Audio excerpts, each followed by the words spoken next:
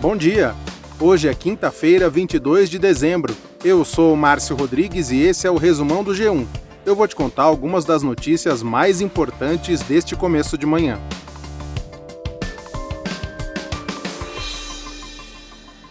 O Senado aprovou ontem a PEC da transição. O texto foi promulgado pelo Congresso ainda na noite de ontem, depois da votação. Por ser uma proposta de emenda à Constituição, o projeto precisou voltar para o Senado depois de sofrer mudanças na Câmara. A chamada PEC da transição abre espaço para o pagamento dos R$ 600 do Bolsa Família a partir de 1º de janeiro de 2023. Além disso, permite o reajuste do salário mínimo acima da inflação.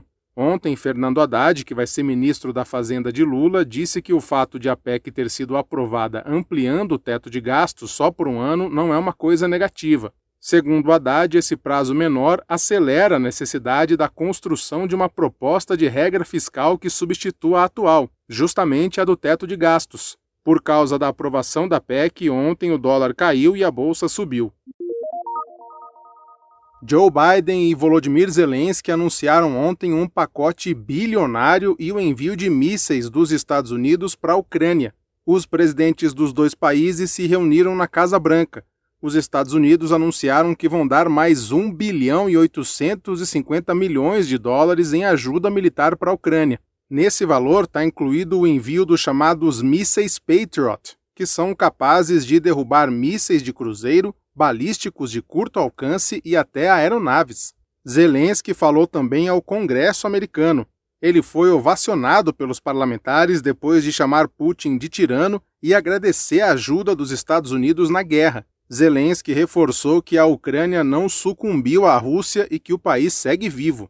Essa foi a primeira viagem internacional do presidente ucraniano desde a invasão russa em fevereiro.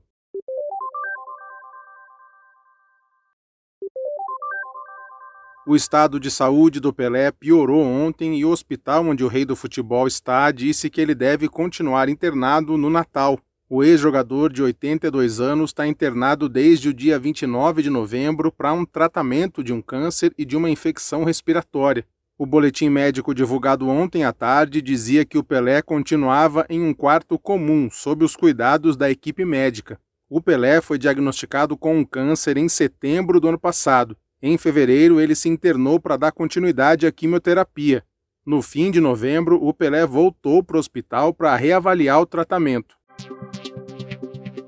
O futuro ministro da Justiça, Flávio Dino, recuou da indicação que tinha feito para o comando da Polícia Rodoviária Federal. Na terça-feira, Dino tinha indicado Edmar Camata para a direção-geral da PRF. O novo escolhido é Antônio Fernando Oliveira. Dino disse que a mudança foi feita depois de polêmicas que surgiram por causa de posts feitos por Camata nas redes sociais. Na época da Lava Jato, Camata apoiou a operação e a prisão de Lula. Apesar disso, Dino disse que não voltou atrás por causa das posições políticas de Camata, mas sim por um post específico e também por causa de toda a polêmica.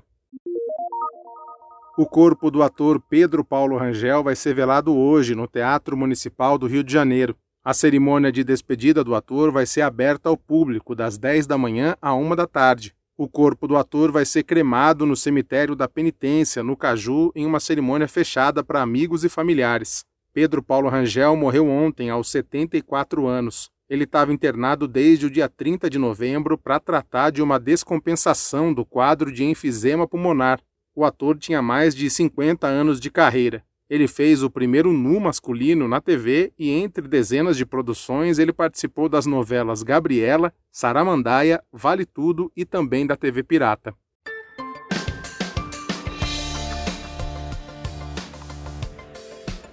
O Resumão Diário está no ar de segunda a sexta no G1, no Globoplay, na playlist Caminho Diário do Spotify e também nos demais tocadores. Eu fico por aqui. Até mais!